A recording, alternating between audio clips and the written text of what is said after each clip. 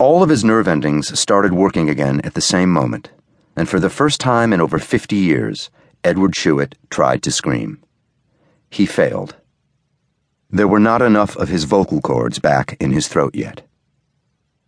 Eventually, the pain became so strong that he nearly passed out, and as he lay on the floor, the agony became a sort of background noise while he slowly became aware of his surroundings. He was in someplace dark, someplace cavernous.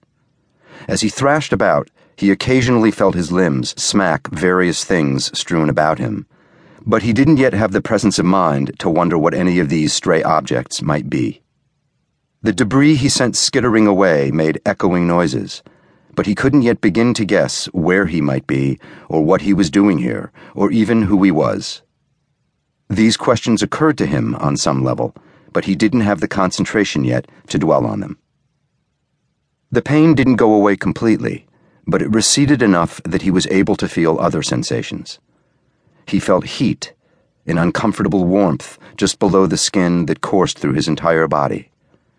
There was an alien thumping sensation in his chest, and his ribcage moved uncontrollably up and down to force air in and out through his mouth and nose.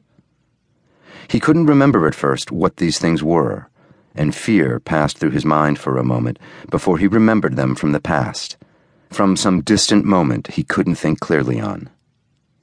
This was a heartbeat. This was breathing.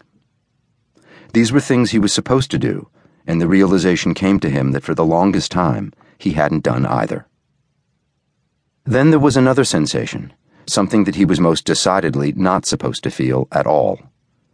It started in his stomach, a gurgling like something liquid was boiling over inside. Then it felt like a tickle moving up his throat.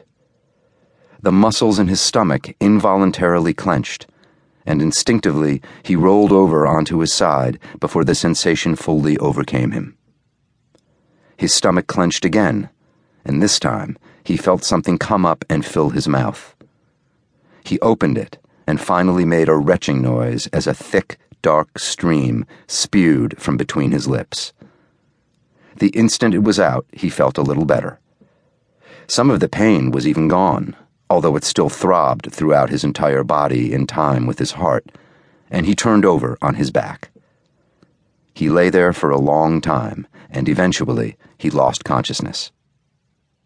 When he woke back up again, the pain had come back some, but it wasn't at quite the debilitating level it had been before.